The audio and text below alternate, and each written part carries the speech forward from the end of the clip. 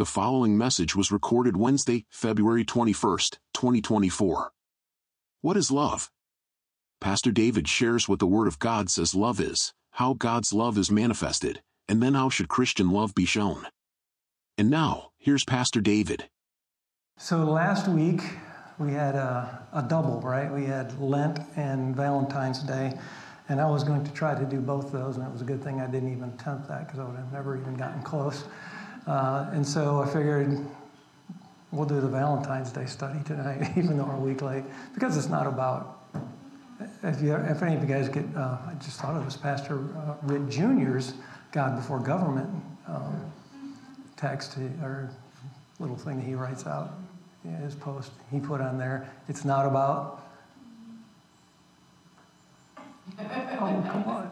It's not about Cupid, it's about Christ. There you go. It's not about Cupid, it's about Christ. And so every day is about Christ, right? So we can do a Valentine's Day message any day. So this will be a message that's basically concentrating on love. Okay? And that's where I'm going to go. And open to comments as we go along, I suppose, yeah. So anyways, let's pray and then we'll get started. As Lord, always we come before you, and Lord, we are inadequate or to even attempt to try to describe your incredible, amazing love for us. And we want to even try to experience it, Lord, but we know in our sinful bodies and our sinful minds, even that was a stretch of how much we can basically comprehend and absorb. But Lord, we do thank you for the grace and the mercy and the love that you've given to us. And I just pray tonight as we go through a message about your love and your amazing love, that, Lord, we would absorb a little bit more of it and yield our own selves to you so we could experience more of it. And as always, Lord, may it change our hearts. We don't want to leave this place being as much as we are like ourselves right now. We want to leave this place looking a little bit more like the love of Christ. So we just pray for each and every one of us here, and I just lift up everyone that is here and everyone in the hearing of this, Lord, even now. Lord, that we would absorb your love and be changed by it, radically changed by it, Lord. Thank you, Jesus. Now we just ask you to go before us as we turn to your word, Lord. Thank you, Jesus. In your name, amen. Amen. Okay. So, what is love? English word. Go ahead. English. What is love? What do you think love is? Showing action. It's good. We're going to get to that towards the end. That's really good. That's actually very good. He said it's showing action. Yeah, that's really good. And we're going to be talking about that, actually. So that's good. Yeah. It's a choice. Yeah, love is a choice. Yeah. Like we're not robots, right? It's a multiple of things. And we're going to be talking about that. Yeah. So, yeah, we're going to start out with that, actually. So the English word that we use for love is love, right? Yeah. Obviously, easy. And that is very lacking in description because we literally say that we love everything, right? And for example, I love ice cream. And I really loved that movie. Or I love my wife. I love my children. I love God. And then how about men loved darkness? So we use the same word in English, love, over and over and over, but intuitively in our minds, we just immediately comprehend that word love to have different meanings, right? I mean, there certainly is a difference between I love ice cream and I love God, right? They're not even close to being the same thing, right? So the Greek words, and typically the biblical words for the description of love are phileo. You know what that is, right? You guys, we're 101, we're backing up 101. You guys all know this. Phileo, which is a brotherly love, or it's an affectionate love, right? And eros, erotic or sensual love. And then we have agapeo, sacrificial love. And then there's another one that another Greek word used is storge, and that is a family love. Yeah. So So if we go back and we now back up, if I said I love ice cream, I might really mean that I'm very fond of it, right? It doesn't mean I hope it doesn't mean I'm going to sacrifice anything for it, you know. And I really love that movie. Again, that's just kind of a fondness. But when I get down to I love my wife or I love my children, now we got several different ways that we can look at that, right? For particularly like I love my children. Well, hopefully I'm fond of my children. I like them, right? I think they're good. They're good kids, and I really like them.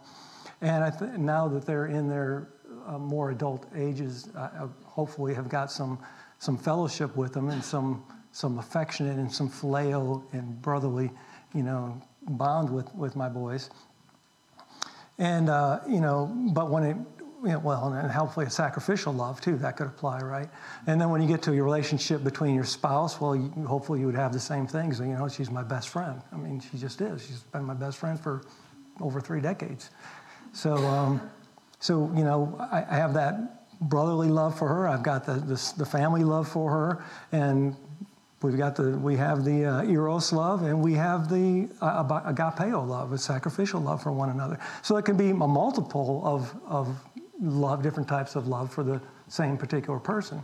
But love in itself in English is a very lacking word, right? So we're going to take a look at some of these and apply them. The phileo, brotherly, mostly an agape. We're going to be concentrating on agape, sacrificial love. And so the next thing I want to look at is the fact that God is love. So if you look at 1 John chapter 4, and you can kind of stick your finger there or a piece of paper or something there, because we're going to kind of be flipping back and forth and spending a lot of time in 1 John, because John is the apostle of. And we call him that because he spoke on love probably more than any other apostles, right? So we'll be looking a lot at 1 John. And then actually this particular verse is 1 John 4:7. We're going to look at it from the application from the perspective of God, and then application from the perspective of man also. So 1 John 4:7, he says, "Beloved, let us love one another, for love is of God, and everyone who loves is born of God and knows God. And he who does not love does not know God, for God is love." So not only does it say that God is love, it also says up at the beginning that God is of love, right? So that means that if there is any love in this world at all, it originates from, and where else does it originate from? Nowhere. God is of love. I mean, all love, real love, originates from God. That's it. That's the source of it, because God is love, right? Okay, so what does God's love look like? You're right. You can sum it up in one word: Jesus. And we're going to get there. So, what does God's love look like? In Exodus 34, if you want to try to get there really quickly.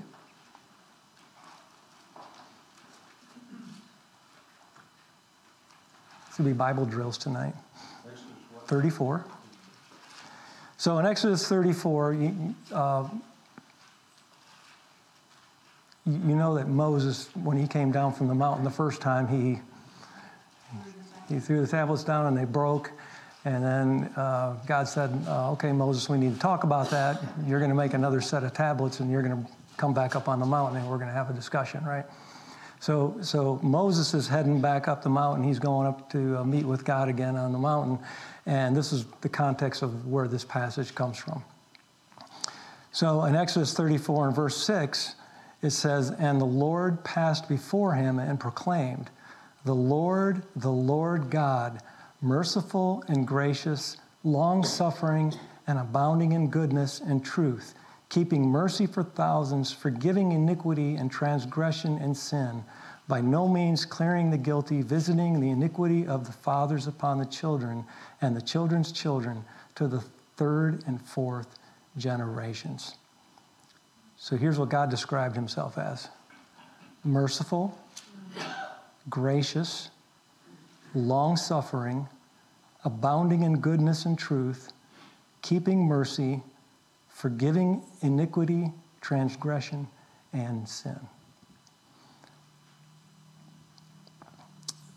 This is very important when you think about it, because we've talked about this quite a bit. We have sin, right? And sin is missing the mark. We just miss the mark. Sometimes we don't even mean to. We just do. We don't get it quite right. Transgression is when? And when you cross the line, and you knew you crossed the line. All right, so that's your transgression. Iniquity is just our nature. Yeah, it's just, we are sin. Yeah. But this, because of God's graciousness, he himself said that he is gracious, long-suffering, abounding in goodness and truth. He keeps mercy for thousands, forgiving iniquity, transgression, and sin. He's got you covered completely, 100%. Missing the mark, crossing the line, or just the fact that we are born separate from God. We are just, we just have iniquity in us. It just indwells in us. But God is long-suffering and merciful, abounding in goodness and truth, and he keeps mercy. In Lamentations 3:22, I won't make you turn there, it says, the steadfast love of the Lord never ceases. His mercies never come to an end. They are new every morning. Great is your faithfulness. So now we have a God that's merciful, gracious, he's long-suffering, abounding in goodness and truth. He keeps mercy, he forgives iniquity, transgression, and sin, and his love never ceases. So all these things that he said about himself, they don't ever cease. They're available to us 24/7. Okay, it's not like some period of the day, sometime, well, my goodness gracious, it's noon and God's at lunch. No, it never ceases. It never ceases. His love is continual. And then in Psalm 136, we have 26 verses of God's attributes, and they are all completed in his mercy endures forever. You remember that psalm? And his mercy endures forever. And God, and his mercy endures forever. And and his mercy endures forever. Over and over and over, 26 times. His mercy endures forever. Merciful, gracious, long-suffering, abounding in goodness and truth, keeping mercy, forgiving iniquity, transgression, and sin, never ceases, and it endures forever. Forever, forever. This is what it looks like. This is what God's love looks like. And then in Romans 8, you can turn to this one.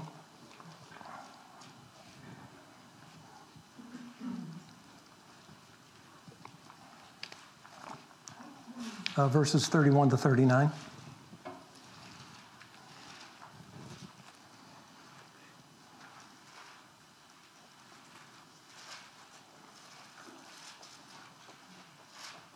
Good? Ready? Romans 8, 31 to 39, it says, what shall we say to these things? If God is for us, who can be against us? He who did not spare his own son, but delivered him up for us all, how shall he not with him also freely give us all things? Who shall bring a charge against God's elect? It is God who justifies. Who is he who condemns? It is Christ who died, and furthermore is also risen, who is even at the right hand of God, who also makes intercession for us. Who shall separate us from the love of Christ? Shall tribulation or distress or persecution or famine or nakedness or peril of sword? As it is written, for your sake we are killed all day long. We are accounted as sheep for the slaughter. Yet in all these things we are more than conquerors through him who loved us. For I am persuaded that neither death nor life, nor angels, nor principalities, nor powers, nor things present, nor things to come, nor height, nor depth, nor any other thing shall be able to separate us from the love of God, which is in Christ Jesus. Okay. Merciful, gracious, long-suffering, abounding in goodness, abounding in truth, keeping mercy, forgiving iniquity and transgression and sin. It never ceases, it endures forever, and it is inseparable. The love of God. Now, that's what he told us. Now, we could always say, well, you told me that. How about show me? Right? You get it, right? You know, it's like someone comes and they says, I'm sorry, and then they do it again. I'm sorry. And when they do it again, I'm sorry. And they do it again. I'm sorry. And it's like, don't tell me. Show me. Right? So these are all these attributes of God's love. And he said them, all these texts, he said them. But it's like, okay, well, show me. Show me that. And God knew this, right? He knew that we couldn't just comprehend it and accept it. We were going to have to see it. So he had to manifest his love, right? And Ed, how did he manifest his love? Jesus. Yeah, he manifested his love in Jesus. It's like, show me, okay, Jesus. All right? So if God manifested his love for us through Jesus, what does that look like? All right? Oh, wait a second. I'm sorry, I skipped ahead. Manifestation of God's love manifested to me. Okay, so John 3:16. We know that one, right? For God so loved the world that he gave. Now catch the similarities between all these verses. He gave his only begotten Son, that whoever believes in him should not perish and have everlasting life. For God did not send his Son into the world to condemn the world, but that the world through him might be saved. And then in 1 John 4:9, he says, in this, the love of God was manifested towards us, that God has sent his only begotten Son into the world that we might live through him. And this is love, not that we love God, but he loved us and sent his Son to be a propitiation for our sins. And then in Romans 5:8, he says, now hope does not disappoint because the love of God has been poured out in our hearts by the Holy Spirit who is given to us. For when we were without strength in due time, Christ died for the ungodly. For scarcely a righteous man will one die, yet perhaps for a good man someone would even dare to die. But God demonstrates his own love towards us in that while we were still sinners, Christ died for us. Now every one of those is about what? Him sending his Son. He's showing us love by sending his Son. He sent his Son as a propitiation for sin for us. So that he's man, and now he told us what his love was, and now I'm going to do something about that they can comprehend. I'm going to actually come myself in the manifestation of myself in flesh and blood through Christ Jesus. And I'm going to now show them love through Christ Jesus. So now he told us, and he sent the mechanism to do it, but now we need to see the example. Right? So now we're going to look to Jesus as him actually manifesting his love. The show me. Show me, what does your love look like? I know you said it, and I can comprehend it, but I need to feel it. I need to see it. Okay? And so now this is where God manifested his love through Jesus, and what does his love look like? All right? In 1 Corinthians 13, you all know this one, 4-8, it says, love suffers long and is kind. Love does not envy. Love does not parade itself. It's not puffed up. It does not behave rudely. It does not seek its own. It is not provoked. It thinks no evil. It does not rejoice in iniquity, but rejoices in truth. It bears all things, believes all things, hopes all things, endures all things. Love never fails. And this is what Jesus showed to us. He showed us that his love is long-suffering. He's patient, and although we continually stumble and we continually mess up and we continually sin and transgress, and because we're iniquity, we have iniquity in us, he continually has long-suffering love for us, and he's kind. He's not mean. He's not mean about it. Jesus isn't mean. Love does not envy. What does that mean?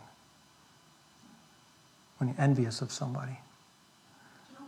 Jealous? Yeah. I don't like you because you have something I don't have. You know, love doesn't behave like that. Love does not parade itself. It's not boastful. Look at me. That's not what it looks like. Love looks like humility, right? It's not puffed up. It doesn't behave rudely. It doesn't seek its own. It's not provoked. It thinks no evil. How about does not rejoice in iniquity? How about that one? What would that look like, rejoicing in iniquity?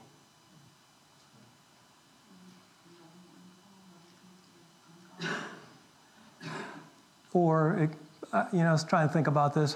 Rejoicing in iniquity maybe would be, this might be a poor example, I don't know, but I'm going to condemn you for some sinful behavior I see in your life, yet I'm going to overlook this sinful behavior that's very obvious to me in my own life. That's hypocrisy as well, but would that be, well, I'm accepting of mine, so I'm okay with it. I'm okay with my iniquity, the iniquity that's in my life. I'm not going to rejoice in that, and I'm certainly not going to rejoice in this unbelievable, crazy world that we live in that seems to be flying apart, and it's just full of just uncontrollable sin, right? Are we rejoicing in it? Are we participating in it? Because none of it's good. We're not going to rejoice in that, but we rejoice in the truth. We rejoice in God's truth. We're going to hold on to His truth, and this is what we rejoice in because we know it's right.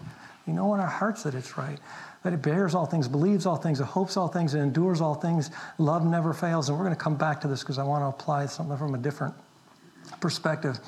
But in John 15, 9 through 13, this is when the Passover is going on, and Jesus said, as the Father in His prayer, "And the Father loved me, also I have loved you. Abide in my love. If you keep my commandments, you will abide in my love, just as I have kept my Father's commandments and abide in His love. These things I have spoken to you, that my joy may remain in you and that your joy may be full. This is my commandment, that you love one another as I have loved you." And then He says this, "Greater love has no one than this, than to lay down one's life for his friends." That's what Jesus' love looks like. There's no greater love than one who would lay down his life. So God told us what His love looked like. He sent Jesus, and the purpose that He sent Jesus for, and all these texts that I just read, was to basically be the sacrifice for our sins. And then Jesus Himself said, there is no greater love than for a man to lay down his life for his friends. So this is what God's love looks like. And then He said also, "These things I command you, that you now love one another." So what does Christian love look like in response? So we know what God's love looks like. What does our love look like? It ought to look pretty similar, shouldn't it? It ought to. It ought to. Maybe it doesn't all the time. So if God's love to us was manifested to us through Jesus, what should Christian love look like? Now follow me on this one. 1 Peter chapter 5.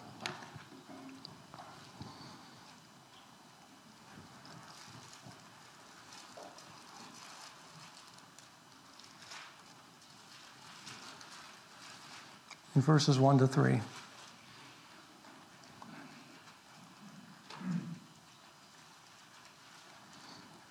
He says, "The elders who are among you I exhort, I whom am a fellow elder and a witness of the sufferings of Christ, and also a partaker of the glory that will be revealed.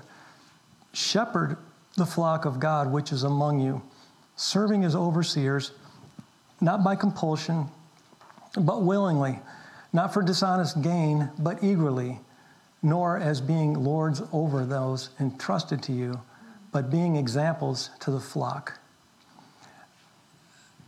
And I was thinking about this verse, and I realized that this is written to elders of a church who are appointed as overseers of the body. But does it not also say a qualification of an elder is that his house must be in order? So wouldn't this apply as well, that at least from the man's perspective, that our love in our family ought to be like this first, before it ever gets into this building? Doesn't it? That makes sense. Can I bring that together? And you can stay with me on this one? Okay. So he's a fellow elder, okay, and a witness of the sufferings of Christ, a partaker of the glory that's revealed. He says, shepherd your flock. Your flock is your family at home. You are supposed, this is what you're supposed to be doing. Shepherd your flock, serving as an overseer, not by compulsion, not because you have to do it, but willingly, not for dishonest gain, but eagerly, not as being lords over those who have been entrusted to you.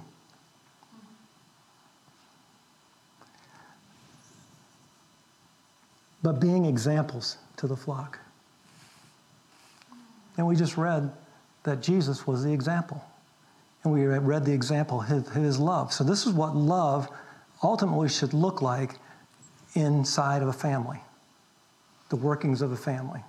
Okay? Now here's the thing. He says, shepherd the flock. And there's a couple synonymous words used in the Bible that kind of imply a shepherd, all right? And the first one is bosco. It's a verb. Both of these are going to be verbs. So it's action, right? A verb is an action word. But the bosco, it just means to feed, or it's portraying the duty of a Christian teacher to promote in every way the principal welfare, the spiritual welfare members of the church. Okay, so basically, it's an overseer that's basically just supposed to be teaching. All right, that's his job. Okay, that's the bosco. But what Peter used here was a word that's called poimaino. All right, it's also the shepherd, but this one means to feed, to tend, to keep, to rule, to govern, to furnish pasture for food, to nourish, to cherish one's body, to serve the body, to supply the requisites for the soul's need. That's a whole different thing there, isn't it? That's a whole different level than just being, I teach.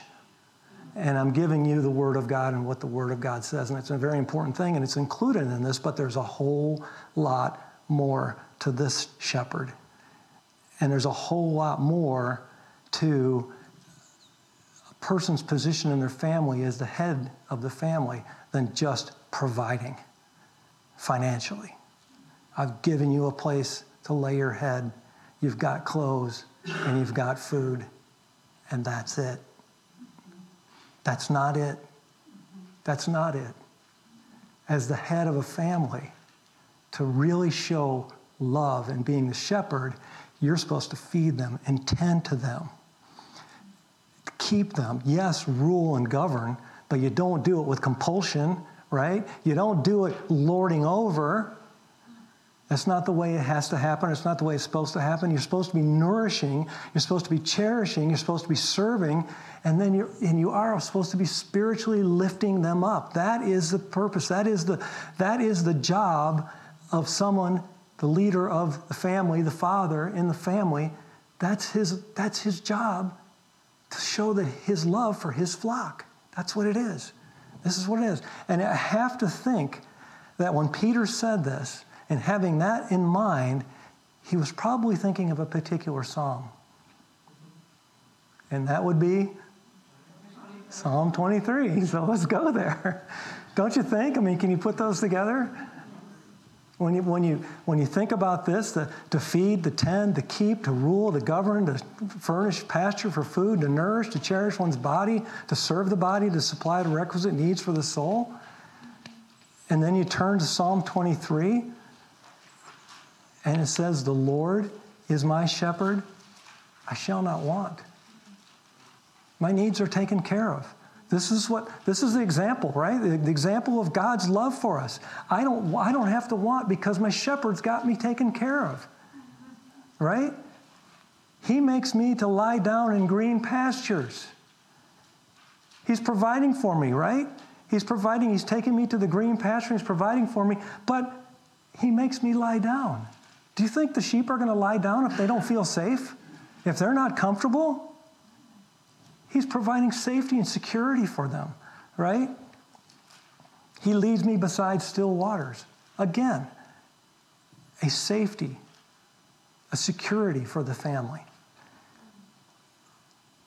He restores my soul. When I'm hurt, when I'm down, when I've stumbled, when I don't understand what's going on, He's there. This is what the shepherd's going to do. He restores me. He leads me in paths of righteousness for His name's sake. So He's leading me into righteousness. And this is just for His name's sake, because no one's ever going to say, "Where's your God now?" He said He would do it, and He means it. And He knows that if He didn't do it, people would be able to accuse Him.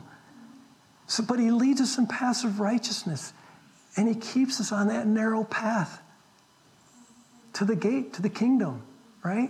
For His name's sake. And He says, "Yea, though I walk through the valley of the shadow of death, I will fear no evil." Why? Because you're with me. He doesn't take the sheep to the valley. "Well, I don't know what's in there. I guess we'll see how many come back out." That's not what He does. They don't fear evil. Even when they go through the deepest, darkest trials of their lives, they don't fear evil because He's with them. "Oh, and your rod and your staff, they comfort me." What is that? That's the govern. That's the rule, right? The governance, that's the rule. But is it evil? Is it harsh? In fact, the sheep find it comforting. I needed to be aligned in that area. And He didn't try to hurt me. He tried to restore me. That's what He's trying to do. And so I know the rod and the staff, it's comforting. And that's how the sheep feel. This is what it's supposed to look like in our families. It's what it's supposed to look like amongst us as a church family. Right? How about you prepare a table before me in the presence of my enemies? We talked about this one the other night when Brian and Denise were at our house.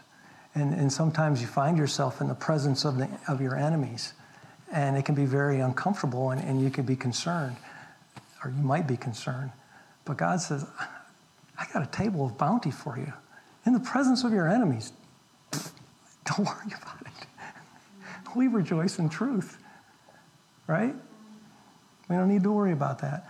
And then He says, "You anoint my head with oil. My cup runs over. I'm full. Surely, listen, surely goodness and mercy shall follow me all the days of my life." The shepherd's right there. His goodness and His mercy. He's with you. He's following you all the days of your life, and you can dwell in the house of the Lord forever. Now, when Peter says, "shepherd the flock of God," if we take that into the family environment, fathers, this is what it looks like. Husbands, this is what it looks like. This is what you should be doing. And your flock will be beautiful. It will be a wonderful thing because they know that you've got them. Not only are you providing their physical needs, you're providing their spiritual needs. They know that you're there. They know you're not going to leave. You're dedicated. You're going to protect them. You're going to take them through. You're going to nourish them, take them through the hardest times of life and guide them. That's what that love looks like. When it's worked out here amongst us, that's what it looks like. The same example that Jesus showed us. Now, Sunday morning, who all was here Sunday morning? Was everybody here Sunday morning? Most everybody was here Sunday morning? Some of you weren't, maybe? Okay. Sunday morning, Brian made several comments, and two of them really stuck with me. First off, basically the kind of the whole subject that he was going on was that in a marriage, if there is no humility, there will be no unity. Right? Remember he said that? If there's no humility, there will be no unity. And he said, you might get compliance, but you're not going to get unity. Is that The shepherding model? Is that the shepherding model? No, that's not the shepherding model. You might get compliance, but you're not going to get unity if you're lording over. That's kind of what I'm looking at. That's the lording over. But this is what he said. Without humility, it is impossible to represent the character of Christ's love.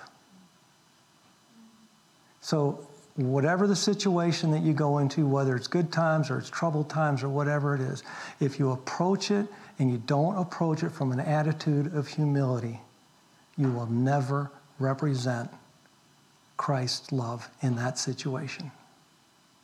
Okay? Because the opposite of humility is pride. And then he said, didn't say them back to back, but he said later in the message, and if we are full of pride, we put ourselves in direct contention with God. So you're going to try to fix a situation in pride in your family. And it's not going to work. But worse off is that you're putting yourself in direct contention with God. That's pretty serious stuff right there. Right? Putting yourself in direct contention with God. So God has given us His Spirit, and we all know this. So I'm not going to make you turn here on this one either, but Galatians 5:22-26, it says the fruit of the Spirit is love, joy, peace, long-suffering, kindness, goodness, faithfulness, gentleness, self-control. Against such there is no law.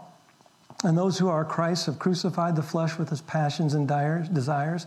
If we live in the Spirit, let us also walk in the Spirit. Let us not become conceited, provoking one another, or envying one another. Now you can pretty much take this right here and stick it into 1 Corinthians 13. That's almost the exact same thing. All those attributes are right there. So it's like, guys, if you've been coming to the men's study at all on Saturday mornings, we've been in Ephesians. And one of the texts in Ephesians in chapter 1, it says, what is the exceeding greatness of His power towards us who believe, according to the working of His mighty power, which He worked in Christ when He raised Him from the dead and seated Him at the right hand in heavenly places. The same power that raised Christ from the dead is in us. That same power. That's amazing. When you think about that, that is amazing, amazing, amazing power. And that power ought to be able to be displayed in love, joy, peace, patience, kindness, goodness, faithfulness, gentleness, long-suffering, or self-control, right? And we have the power to do that. We have the power, the same attributes. When we look at that in 1 Corinthians 13 and say, that is Jesus. That's what Jesus looked like. The same power is in us that says we have those same attributes. Love, joy, peace, patience, goodness, kindness, faithfulness, gentleness, self-control. We have them. It ought to be worked out in our lives. Should it not? It should be. So now let's look at pride. Because he said if we're working from pride, and that's kind of our mindset, this is Brian said this, that we're putting ourselves in direct contention with God. If you still have your finger in 1 Corinthians 13, if you don't, try to flip back there really quick.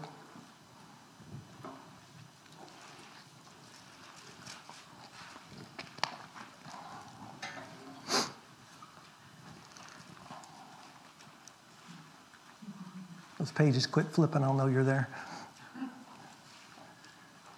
Okay.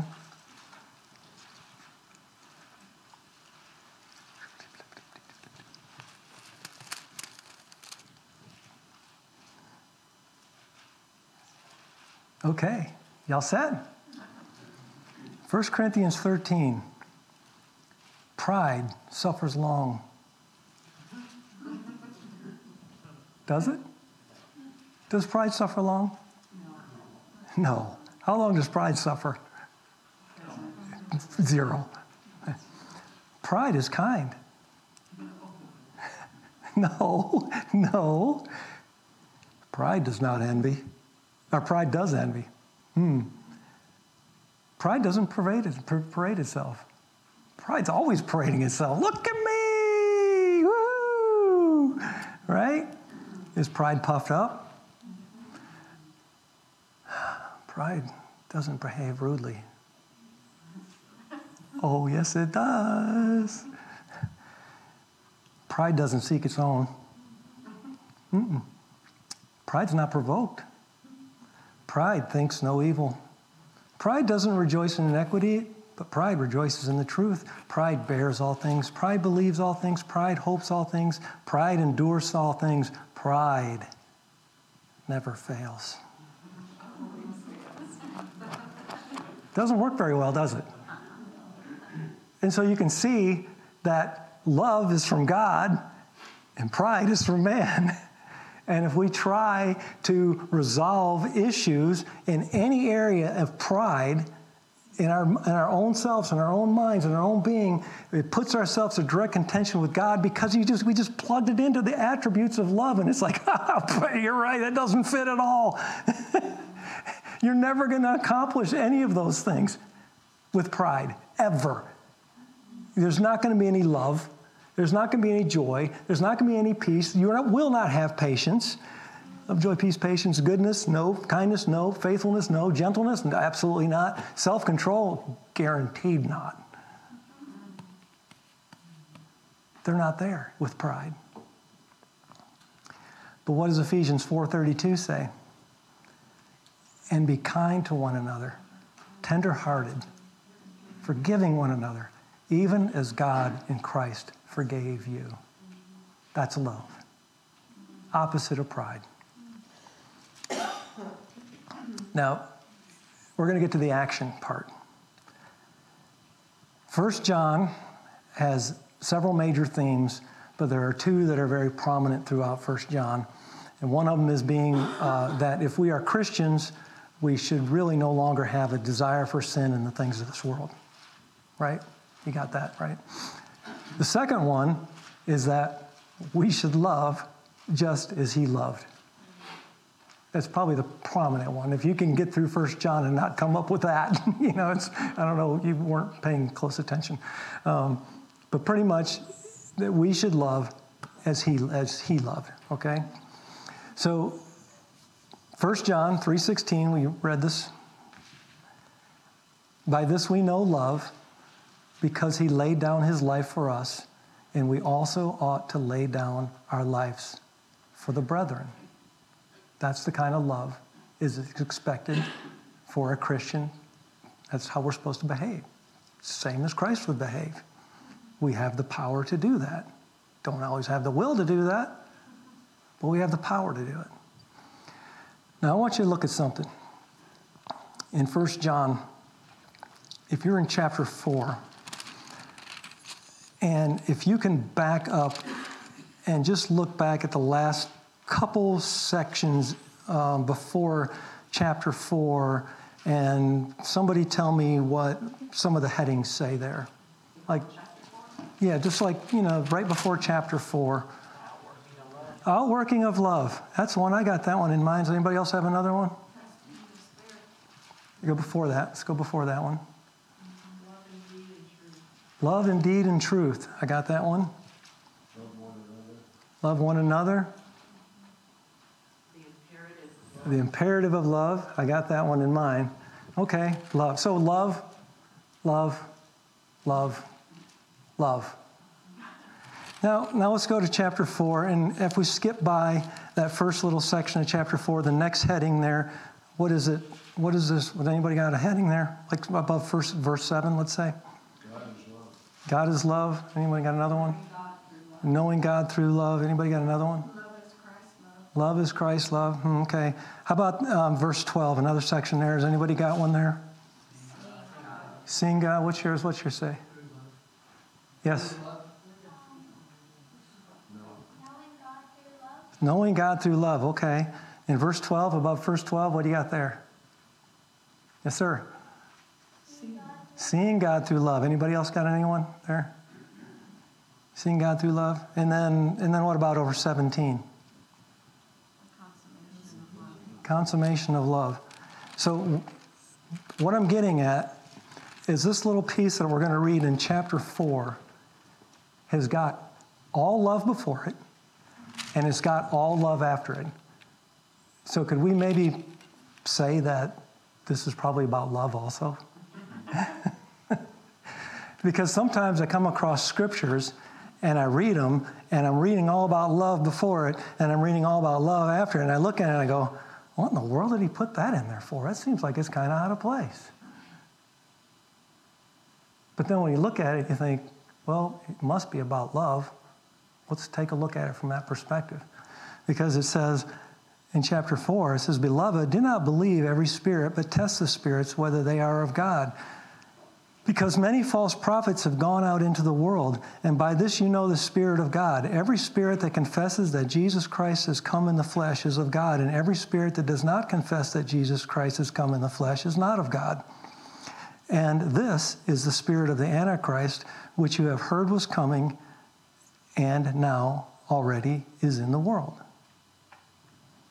Kind of a weird thing to be putting right in the middle of all this talk about love, isn't it? So he's telling you, test the spirits. So that's what we're supposed to do. And basically he's saying, if there's a spirit that doesn't confess, and this is our word for the year, homologeo, right? An agreement, that if the spirit doesn't confess that Jesus came in the flesh, then it's of the Antichrist. If it agrees that Jesus did come in the flesh, it's of Christ. So is that just it? Oh, yeah, God came in the flesh. Is that what that means? Not completely. It doesn't mean that completely. I think what it means is, based on what we read in those early verses, that not only did he come in the flesh, but he came to die for our sins. And he came to show us what love looked like so that we could then act like he acts, be the example that he is, and so that the love that he portrayed in the flesh would be the love that we would carry on. Okay? Because it seems it's just all about love, so why would it not be? It has to be more than just test the spirits to see if they say that God came in the flesh or Jesus came in the flesh or not. And I think it's to say that Jesus came in the flesh to die for our sins, to show us this, that there's no greater love than this, that one would lay down his life. And that also, there is no other way. He is the only way. This is love. This is what love did. Love laid down his life for us.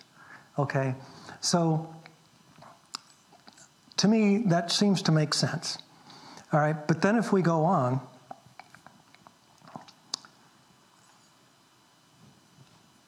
let me pick up where I was.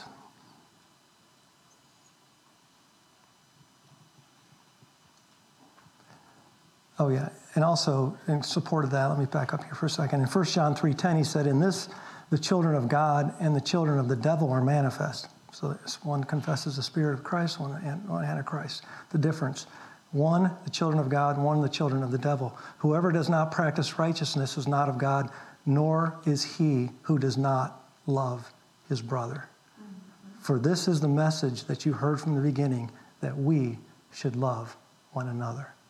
One is of the spirit of Antichrist, one is of the Spirit of God. And it's based on love. Okay? So now, in verses 18 and 19, 1 John 4, 18 and 19, he also says that there is no fear in love, but perfect love casts out fear. We all know that one, right? Yeah, there's no fear in love, but perfect love casts out all fear. And I don't know that we always complete the verse when we say that. What does the rest of the verse say? Because fear involves torment. That's kind of scary, isn't it? If you are lording over, if you are trying to gain control through fear, it's torment. It's not love. It absolutely is not love. And we can convince ourselves to the uttermost that I am standing on the Word of God and I refuse to yield whatsoever to what the Word of God says. And we can behave exactly the opposite because we're working out of pride. But we have convinced ourselves through self-deception that we will not waver from what the Word of God says. But we'll rule by compulsion, we'll rule by lording over, and we'll rule by fear. And that involves torment. And that is not love. That's the spirit of the Antichrist.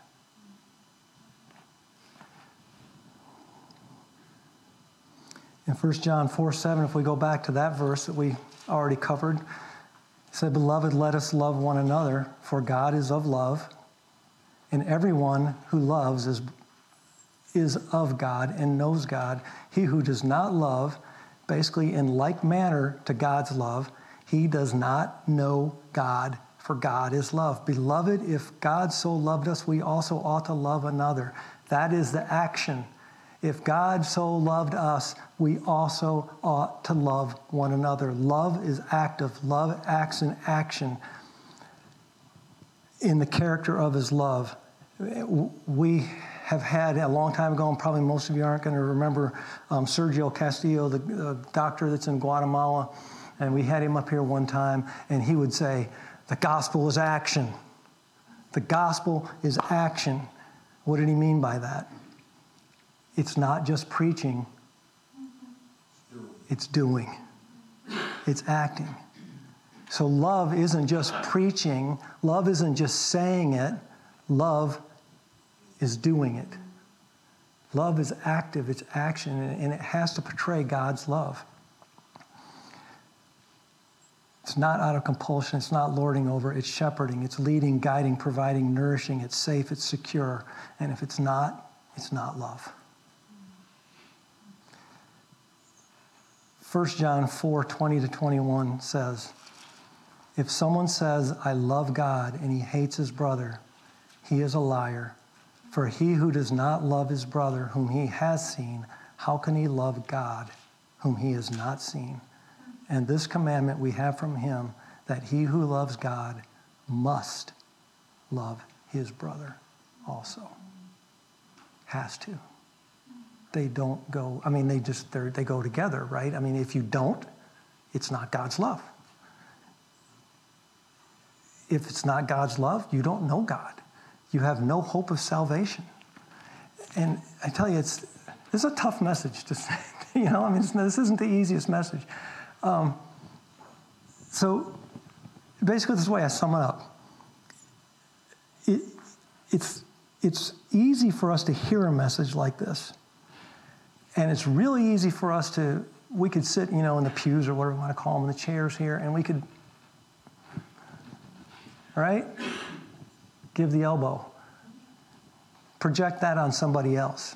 Very easy for us to just project it on somebody else. "Oh, I know that guy,"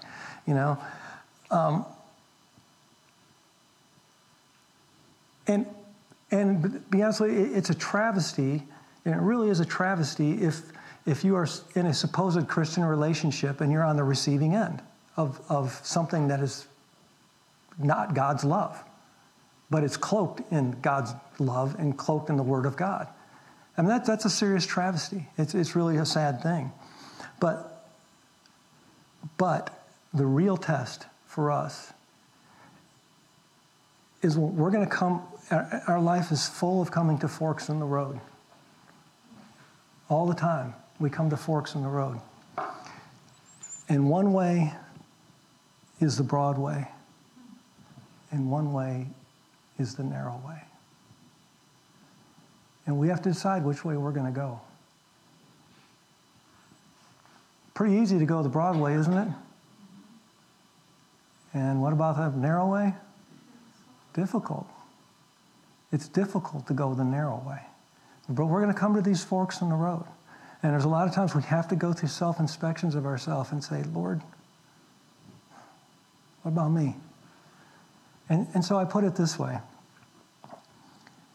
The real test, the narrow way, so to speak, is to put on this garment that we've just been talking about and to look in the mirror and see what it looks like on me. Do I pass the muster? Is this what love looks like in my life? Does it look like love and joy and peace? Do I have that relationship? Do I have that relationship in the vertical? Do I have that relationship in the horizontal? Am I patient? Am I kind? Am I good? Am I faithful? Do I have self-control? Do I have these things? If I put this garment on and I look in the mirror, is that what I'm going to see? Or am I going to see, well, why is this looking so good? I kind of reacted with pride in that area. I wasn't very forgiving. I wasn't very long-suffering. You know, I really wasn't very nurturing. I should have been better. I could have had more compassion. I could have led better. I could have guided better. I could have been a better example. That's the hard way. The easy way is, nah, it's not me. And I can run right down the Broadway into destruction.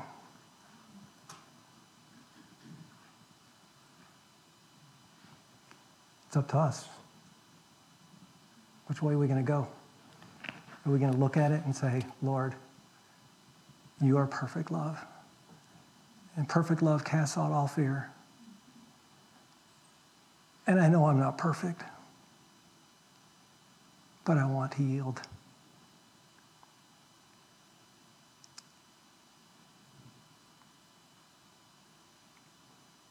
I want to look more like you. If I could just take a few of those attributes from 1 Corinthians 13 and look and go, yeah, I'm getting more patient. I'm getting more loving. I'm getting more kind. I'm not going to speak back rudely if somebody attacks me. I'm not going to provoke anybody. I'm going to believe all things. I wouldn't want anybody to ever say, they never, ever see the good in me. They always think the worst.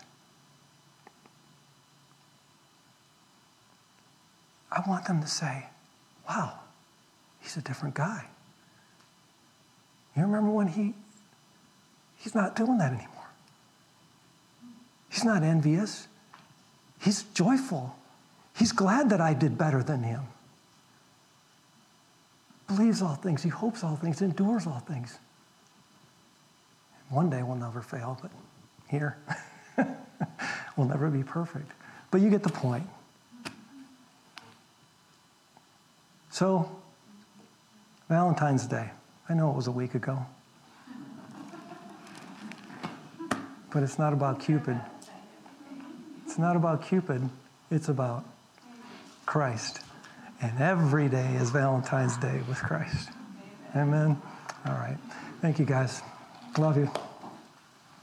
Lord, we thank you, Lord, for your word and your enduring, gracious, loving kindness that you show to us. And Lord, we beg you from the bottom of our hearts, make us look more like you. And Lord, I know that even just asking that you'll put it to the test, Lord. You're going to put the fork in the road. And we're going to have to make a decision on which way we're going to go, if we're going to follow you and we're going to portray your love, or if we're going to walk off our own way and say, oh, bah humbug.